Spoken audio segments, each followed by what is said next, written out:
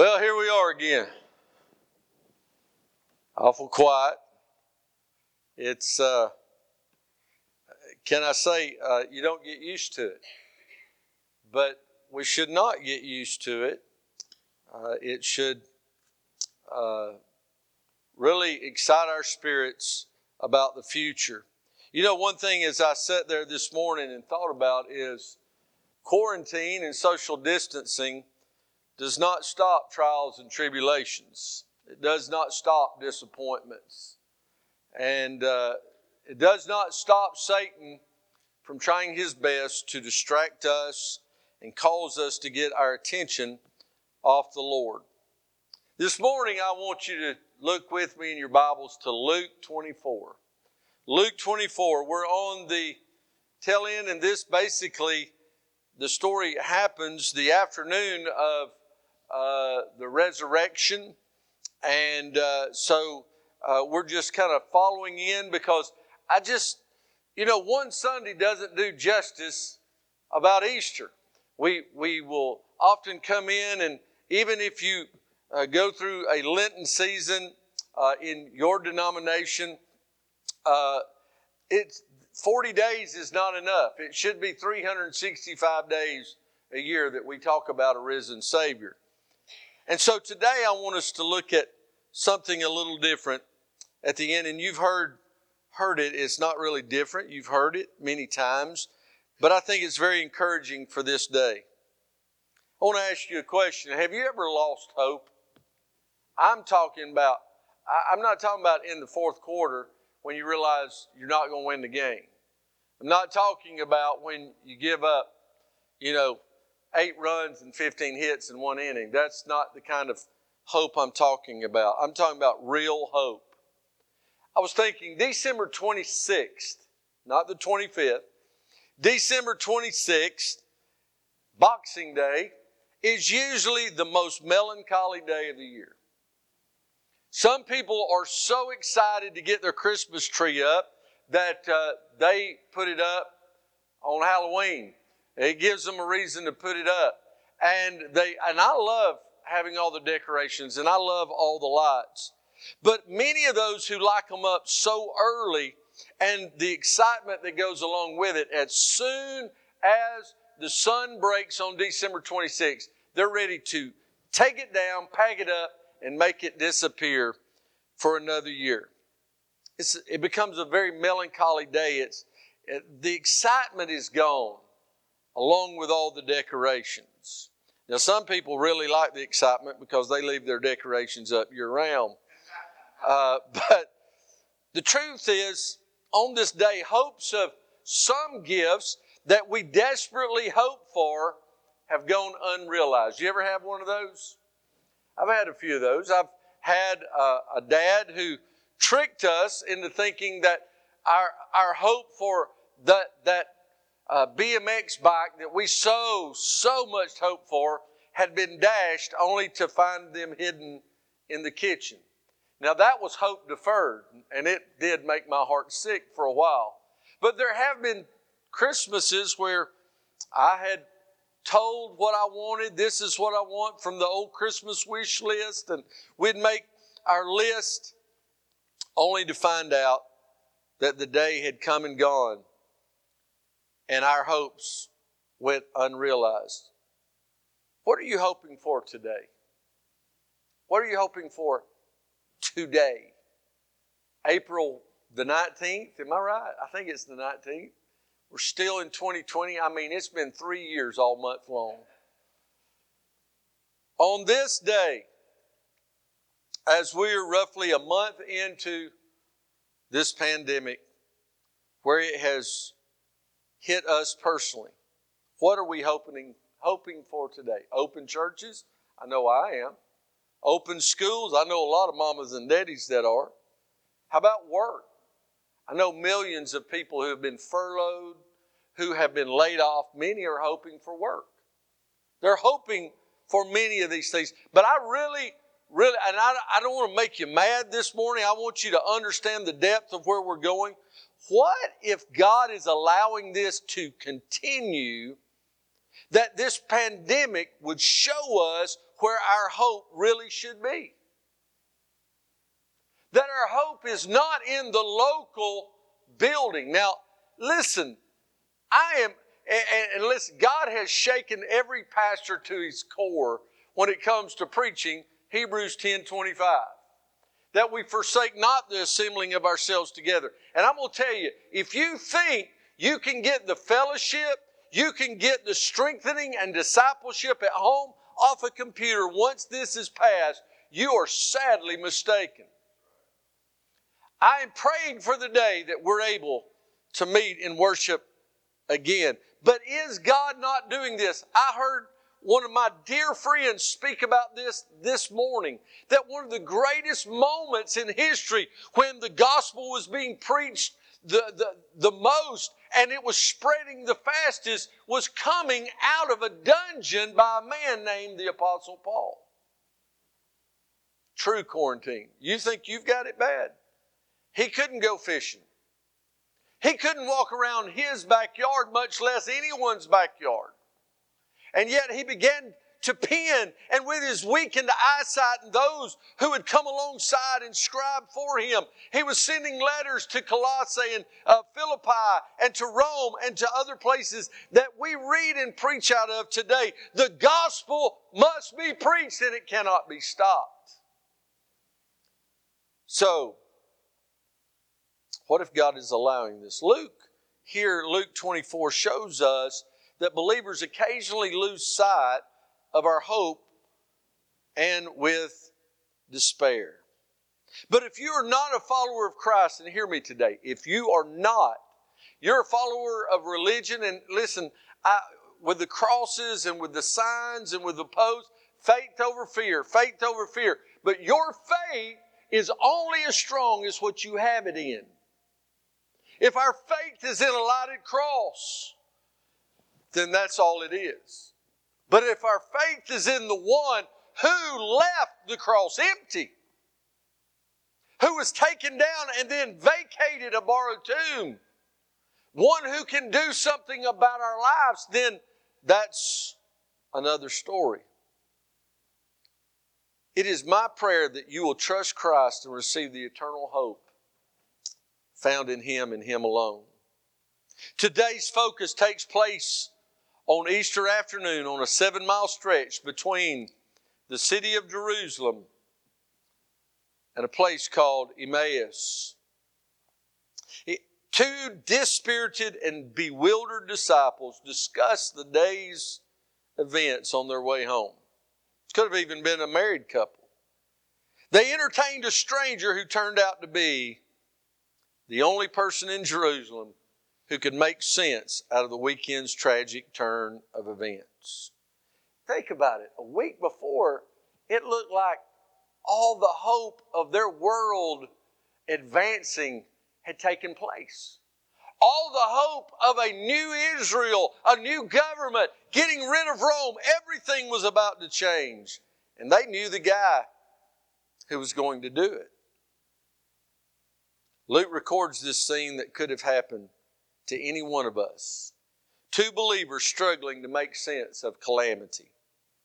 Jesus and His kingdom seemed to be defeated, and Satan seemed to be in charge.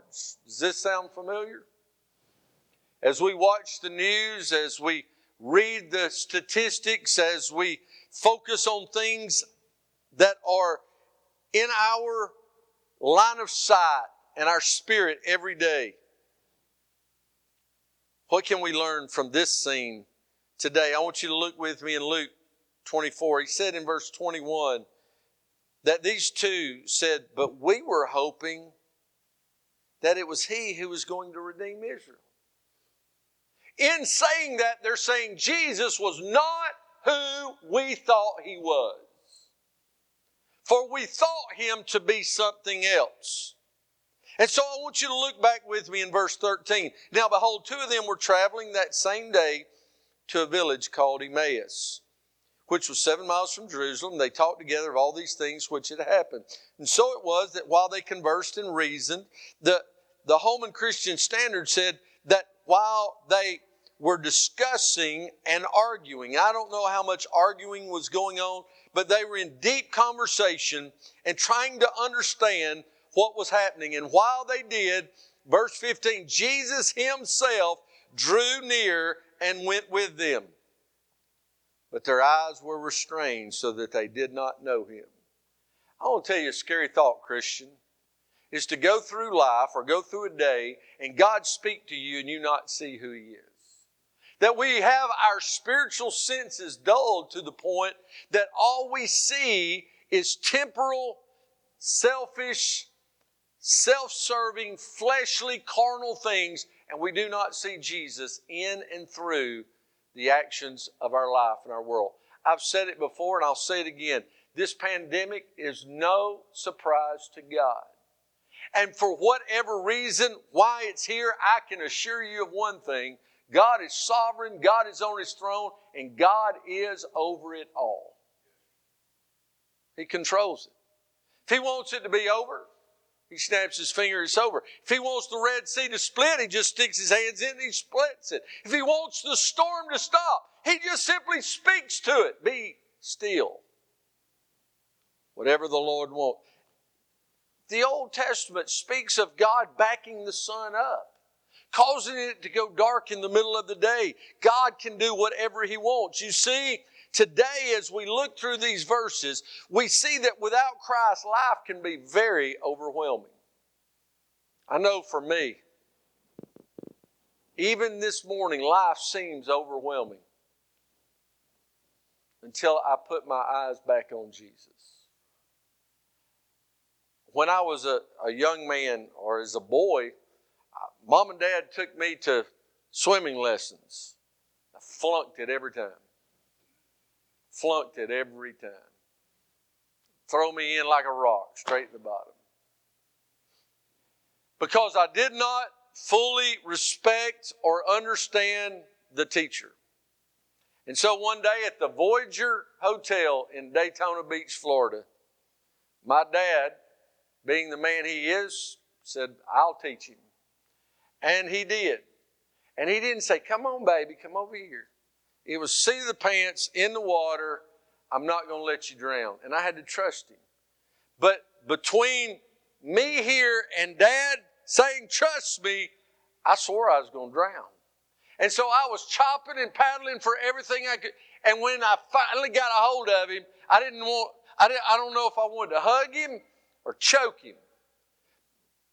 But then Dad said, you realize you just swam. And from that point, I began to take lessons and I would pass, and I would take advanced lessons, and I would take intermediate, and I would take all the way up to where I took lifeguarding.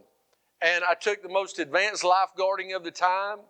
And I mean, we had to jump in. We couldn't touch the sides for an hour. We had to swim in our clothes, all this kind of stuff. And some people say, why would you go to all that extreme? I want to tell you something. There was on at least 3 occasions that I saw the most terrorized look in people's eyes. 2 were very small children, and 1 was a 17-year-old teenager. And there is no fear like the fear in the eyes of someone that believes they're going to drown. And they were drowning. And because of that training, I was able to get down, turn them around, go through and all the training kicked in, and I was able to put my arm, and no praise to me. I want you to realize something. This overwhelming, you look, if we would slow down in our life right now and look at family, look at friends, look at people on the news, and look deep in their eyes, it's the eyes of men and women and children who are drowning in sin. There's a great fear and no hope.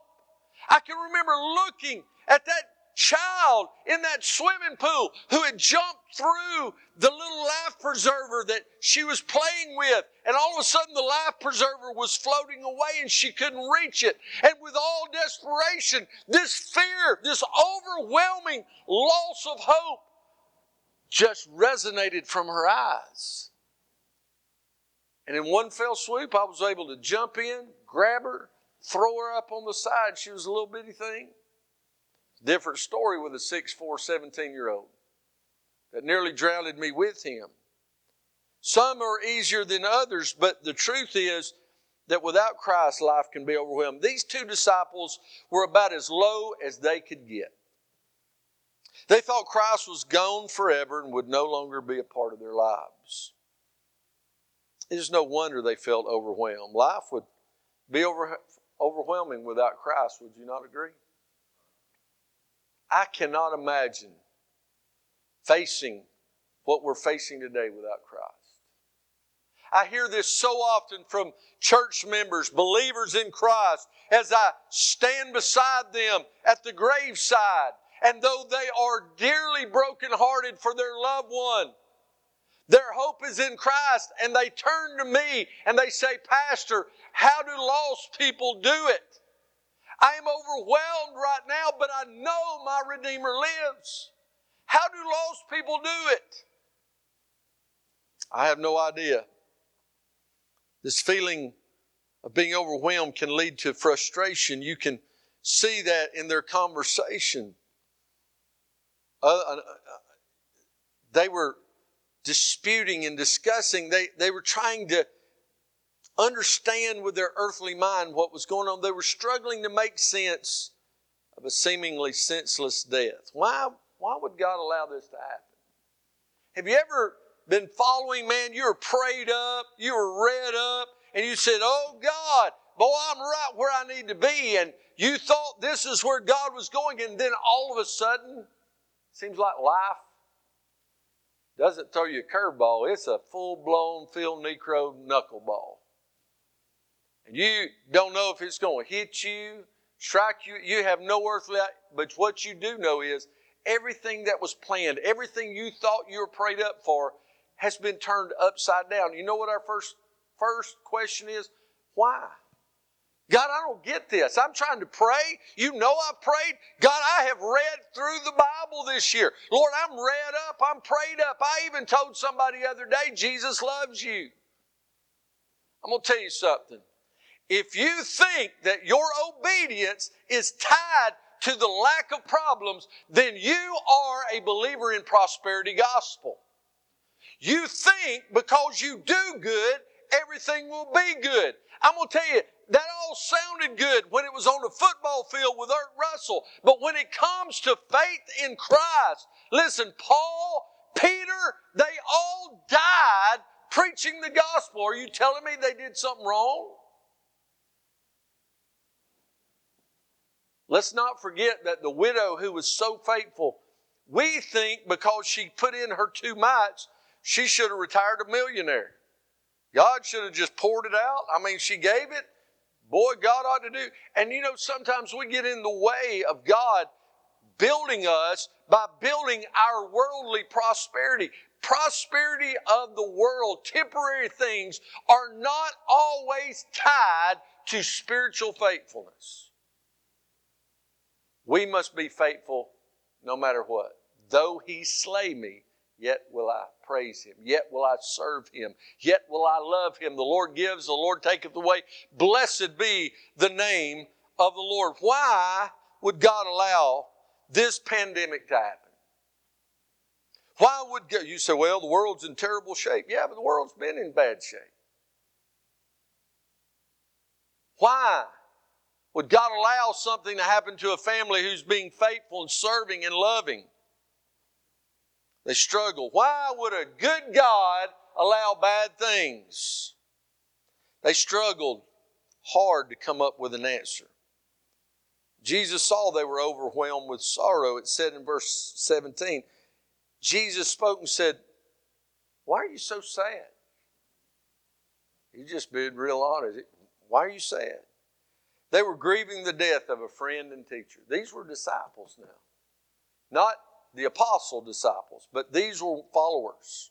They had walked along. They had heard him speak. No doubt they may have stood on the banks of the Sea of Galilee and heard him stand in a boat and speak, or they may have been there.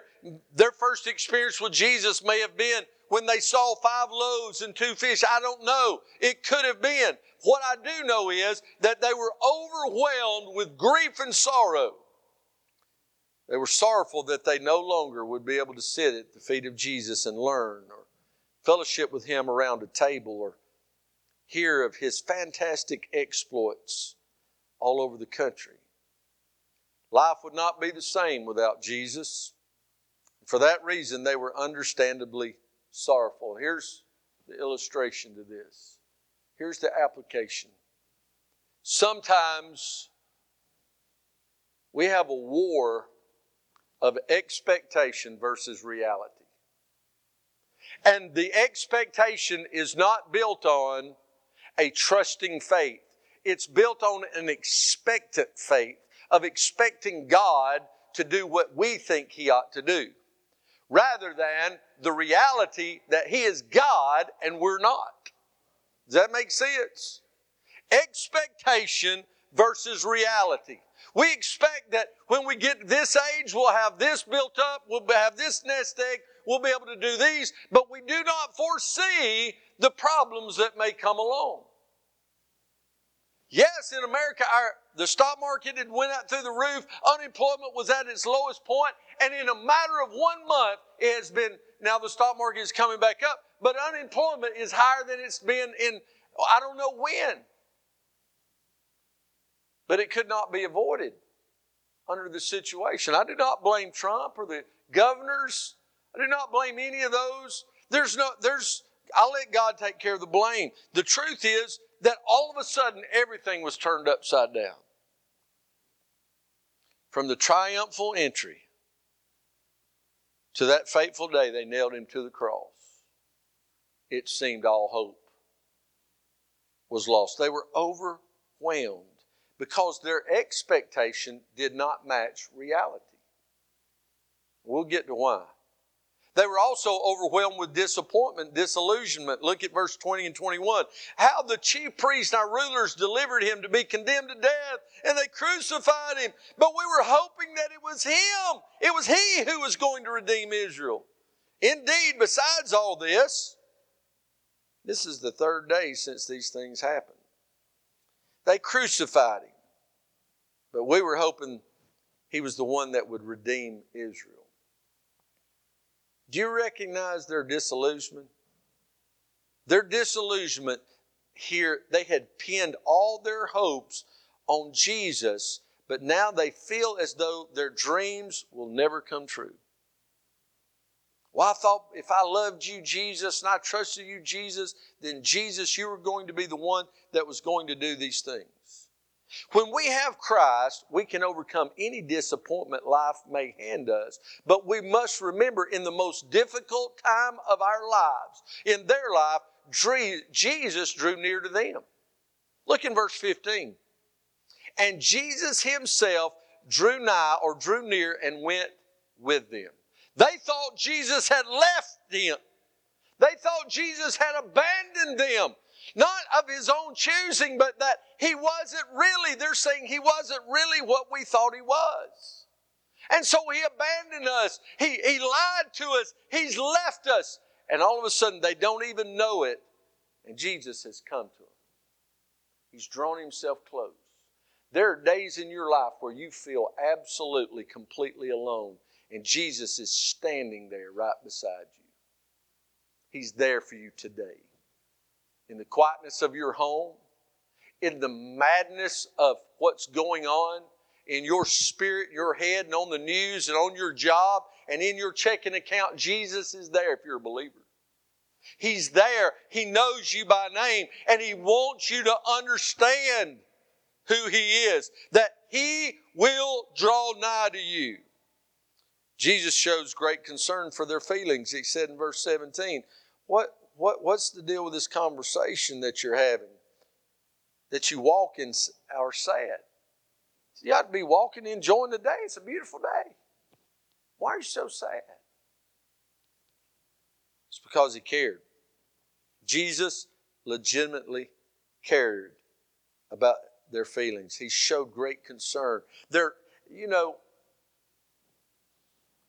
I don't like paintings of Jesus. Most of all because they make Him look lily white and weak-kneed. They make Him look like He never left the safety of His mother's apron. Jesus was a man. And I think He had man's hands. is. And I think Jesus spoke with a man's voice. The Bible's very clear that there was nothing tremendous to look upon. He was a man just like you and I. Yet he was God in the flesh. And you see, Jesus came alongside and they didn't recognize him. Is there lack of recognition because he is now glorified, or is it more because their spirit's not right within them? Jesus told John to write to the 7 churches, and the last thing he told them, let those who have ears that are willing to hear, hear. Sometimes we could put it in this, let those who have spiritual eyes to see, see what God wants to show us. What is God showing you through this slowdown? What is God showing me through this period of not being able to meet together as a whole church? Man, I've been so encouraged. Church members call all week, text, how you doing? We miss you, And I'm like, it's great that they remember to, but then it reminds me how much I miss them. I want to tell you, give you a secret snippet into a pastor's life. So on Sundays, when regular church is going on and we hear the great singing and we get through praising the Lord in music, and then I get up and I preach the Word of God, and then we give an invitation, whatever happens, happens, and then we shut it down. I'm usually one of the last, if not the last one to leave. I like to let my spirit calm down a little bit, and then I get in my truck and I drive home. When I get home, I go in and I like to just take my jacket off, take my tie off, and sit down for a minute. And when I sit down, go straight to the table or anything like that. Sometimes I don't even want to eat lunch. I just go sit down. And when I do, I start reflecting on the morning service. How did it go? What did I get from the music? What did I hear? What did I mess up on? What did I say I shouldn't have said? Or what did I not say that I should have? And then I start thinking, well, who wasn't there today? And I want to tell you, the older I get, the more I think that way, not in the negative connotation, but I wonder what's wrong. And I know as a staff, we come in on Monday and say, hey, have y'all heard from so-and-so? I didn't see him yesterday. Well, that has not gone away for me through this pandemic. I go home on Sunday, or it may be Monday, and I'll think, well, I didn't see Sister so-and-so at church. I wonder where he was at. I wonder if he's okay. And then it strikes me, no one was there. But what it does is it reminds me, so I pick up the phone, call them. Hey, I was thinking about you. Just wanted to call and check. There's never a moment in our life the Lord's not there for us to talk to Him as a believer. We need to realize how much He cares. Their lack of understanding led to their disappointment.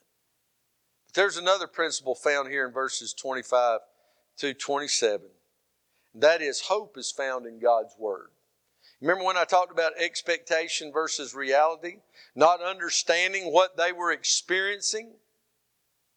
You see, here in verse 25, He said to them, O foolish ones, and slow of heart to believe in all that the prophets have spoken. Ought not the Christ to have suffered these things and to enter into His glory? And beginning at Moses and all the prophets, where did Stephen begin to preach? Where did Peter begin to preach? Where did Paul begin to preach? Back here at the beginning. And at the beginning, at Moses and all the prophets, he expounded to them in all the scriptures the things concerning himself. I've been very blessed in my ministerial life to have sat under some of the greats that are all going to be with the Lord now. I used to go to the pastor's conference in Jacksonville every year. Got to hear Adrian Rogers so many times and heard his last message at the Southern Baptist Convention in Nashville. What a giant. To hear Homer Lindsey Jr. preach. Or to hear some of the greats, such as Bible teachers such as Warren Wiersbe, expound the Word, or Dr. John Phillips. I even had him in service with me one time in our last church, one of the last Bible conferences he did. I was able to sit in an apologetics class when Norman Geisler was taking a sabbatical from his school and come taught my class. Unbelievable. I cherish those moments.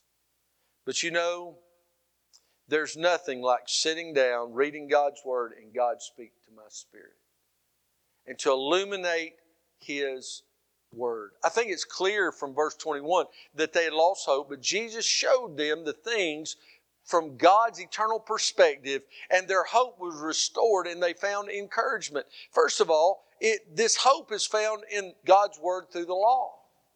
So, we're not under law, we're under grace. So we can go kill and steal and rape and pillage and take what is our neighbor's. No, we are still under the law, but not for salvation. It was never for salvation to start with. It was to show them they couldn't keep the law. It is our schoolmaster. Yet Jesus came and fulfilled it all. But we don't skip the Old Testament. I was talking to someone the other day. If you have not been able to go to the dentist, you know, my dentist called my office the other day, called my house the other day and said, Dr. Brady, we're not going to be able. I said, I get it. Don't want to go. I'm good. We'll make up for it. If you've not been able to go to the dentist and you just feel a deep-seated need for a dentist-type appointment, read 1 Chronicles. That will fulfill your missing time with the dentist. Or read the law through Leviticus for a while. Through some of that. Now, the thing is, it becomes very weighty and you read all the genealogies. But I want you to always remember something with me. If God didn't think it was important, He wouldn't have inspired it and put it there. Without genealogies, you don't have Jesus. Right? Without the law, the old covenant, you don't have a new covenant. Without the old law, you don't have grace. For you see, we must understand the law. He expounded the law of Moses. He expounded on all the prophets. I wonder what all he talked about. I wonder if he talked about Malachi and Obadiah. I wonder if he talked about Ezekiel and Daniel. Or was it Isaiah and Jeremiah and Nahum and Habakkuk? I don't know. Was he just really delving into those like Elijah and Elisha? But what I do know is he expounded on the law and all the prophets. And then he goes on into all the Scriptures. In all the Scriptures, the things he expounded concerning himself. Can you imagine? Can you imagine? He said, hey, you remember that second psalm that King David wrote? That was me. Remember the 22nd? That was me. Hey, do you remember that scripture that you heard about in Isaiah 7:14 and 9:6 and chapter 53? Well, there wasn't chapters, but over there at the latter part of the prophet Isaiah, you remember it? That's me. You remember Genesis? You remember at the start of Genesis when God is cursing Adam and Eve and the serpent? You remember that? That's me. That's going to crush Satan. That's me. That was different than all the corruptible seed. That's me. The Word of God gives hope. Would you agree with that? I want to tell you a story of I talked about some of the greats. I want to give you a story about a very influential Southern Baptist pastor, even famous, the pastor of the historic First Baptist Church of Dallas, Texas, Dr. George W. Truett. He experienced sorrow and lost hope, like many will never experience. It happened when he accidentally shot his friend, Captain J.C. Arnold, on a hunting excursion. His biographer wrote, Truett was in agony and anxiety and self-condemnation. He paced the floor day and night. He was unable to sleep, and he ate practically nothing. A visit to Arnold's home added to his agony of spirit. In spite of the hopeful words of the doctors and nurses, from the first he sensed that Chief Arnold would not recover. He sought to comfort Mrs. Arnold, who also was a faithful member of his church, but he realized how empty his words must have sounded. And after several days, his friend, Chief Arnold, died. Truett, understandably, was inconsolable. He told his beloved Josephine that he would never preach again, that he would have to leave the ministry. Listen, pastor friends that are tuned in, we've all had moments. We may not have shot our best friend, but there's been times in our life we felt so overwhelmed we thought we could not preach again. We've told our wives, I quit. I can't do this anymore. Christians, you may not be a pastor, but you said, I can't do this anymore. I can't teach this class anymore. I can't serve with the youth anymore. I can't work with children anymore. I don't know what your past is, but what I do know is who Jesus is. And I know what God's Word said. And Truett had to find that out. Truett opened his Bible again. He sought consolation and strength in its words. Truett found hope in the pages of his beloved Holy Bible. The biographer wrote, through God's Word, the Holy Spirit moved on Truett in a powerful way in the coming days. Word got around that he would preach again that following Sunday. Nearby Methodist and Presbyterian pastors adjourned their evening services to worship with their friends at First Dallas. I shall never forget his voice that morning as we heard for the first time the note of sadness and pathos which now we know so well, said one of his members. That ordeal was heartbreaking for the pastor. There's no doubt that it was the crucial experience of his life. There are some tragic events in life that we'll never understand until we meet Jesus. We can argue and debate why, like the two Emmaus Road disciples did, or we can turn to God's Word for strength, comfort, and hope. There's many places. We all have our favorite verses. Whether it's Psalm 91, or whether it's 1 Peter 5:7, whether it's Philippians 4:6 and 7, or Romans 8:28. The psalmist wrote, Thy word is a lamp unto my feet and a light unto my path. Psalm 119, 169 said, Let my cry reach you, Lord. Give me understanding according to your word. I want to tell you, if you feel just all discombobulated through all this, you don't know which end is up, you don't know how to understand things, but you keep reading, listen, maybe, and I've got a library full of commentaries and everything else, all kinds of monographs on certain subjects. Maybe what you need to do is sit it aside and just bathe yourself solely and completely in the Word of God. Are we going through explicable sorrow? Some are. If you watch the news of New York, it breaks my heart to see that almost 700 of our fellow Georgians have lost their life to this pandemic. There's great heartache and great sorrow. I want to challenge you. Turn to God's Word, His holy Word, for comfort, answers, and hope. And then we've got to look for Jesus in our difficulties. It's real easy to look away from God during difficulties, isn't it? He said in verse 28, they drew near to the village where they were going, and He indicated that He would go on past them, go farther, but they constrained Him. He was Jesus, the last person they expected to see, so they were not looking for Him. You ever been in a place in your life where you knew you didn't belong? And so the last person you expected to see was Jesus, but that's the exact person you saw. They had the idea that they were all alone in this difficulty. So how did they find Jesus? First of all, they constrained him. They understood the Word of God, and their spirit groaned within them to hear more of what he had to say. Can you imagine? Can you imagine the one speaking is the one that is being read about?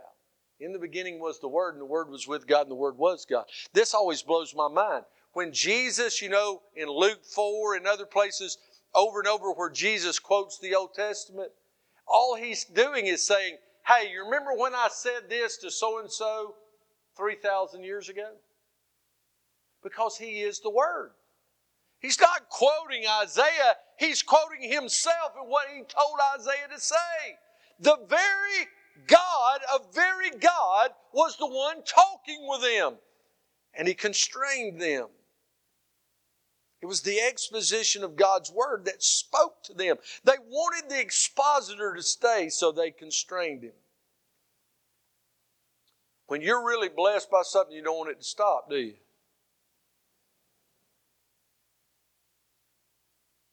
They understood something was different. And they did not want it to stop. They surrendered control. Look in verse 30. Now it came to pass as he sat at table with them that he took bread, blessed it, brake it, and gave it to them. The one who was guest had now become host. He was in their home. He was sitting at their table, yet it was him that conducted this meal. He broke the bread. He blessed it. The real story here is not that Jesus took over, but that they surrendered. They were arguing, fighting, resisting the will of God back in verse 15. But 15 verses later, they had fully surrendered control by him. Praying, nevertheless, not my will, but your will be done.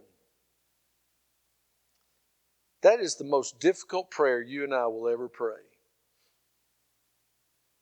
It was difficult when Jesus prayed it as a man. And yet he did it there in the garden. It is the first step for us toward peace. Say, God, I don't know what tomorrow holds, but you hold it. And so, Lord, not my will, but your will be done. About my finances, about my family, about my health, whatever it may be. We used to sing, I surrender all.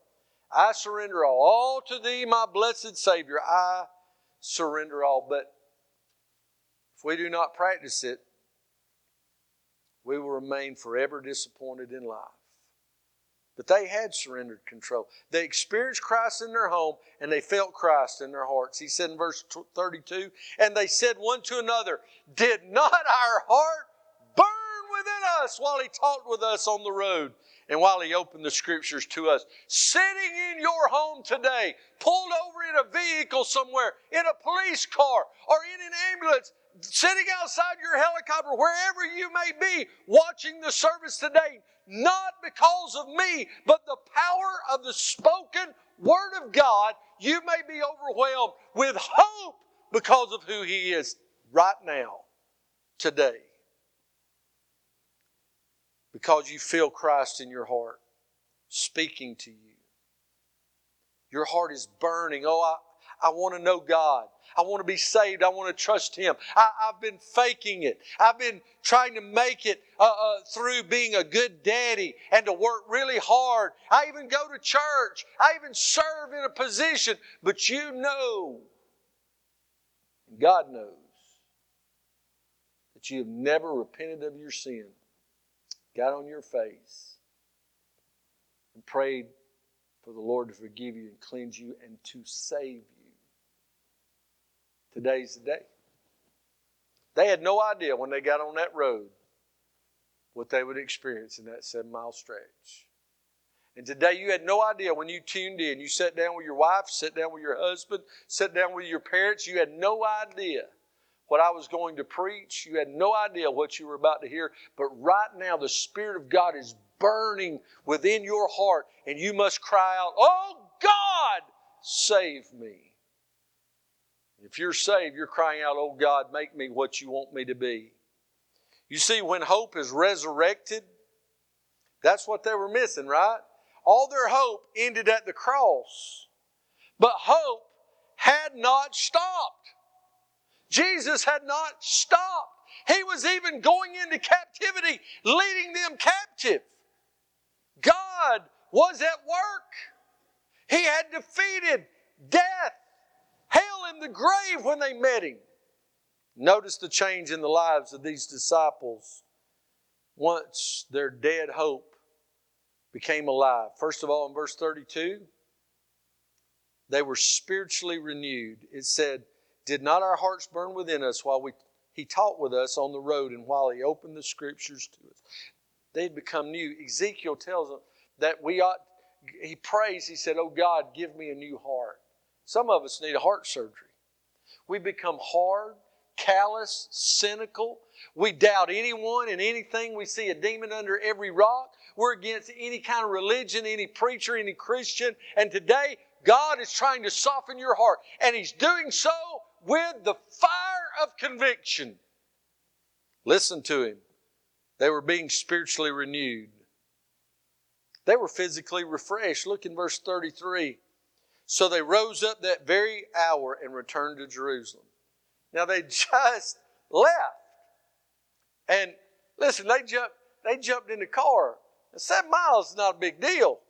You know, jump in your car, take off. So I'll be there down here in 5 minutes. Go about 7 miles, 5 minutes down here. The truth is, it's like this. I just was there. When they say, "Let us go up to Jerusalem," that's not a lie. There is not a place. Listen, if the kids walk to school over there, that is the truth. They walk to school uphill both ways. Everywhere you go is uphill.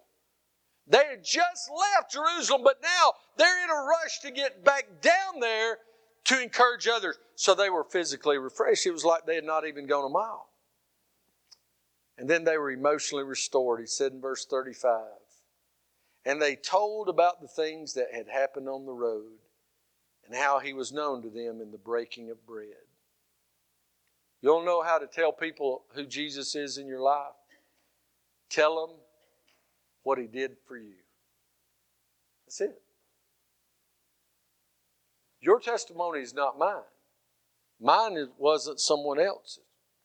Don't embellish. Don't think that you've got to build it up. Listen, there's nothing greater than to say, "I was a sinner and Jesus saved me."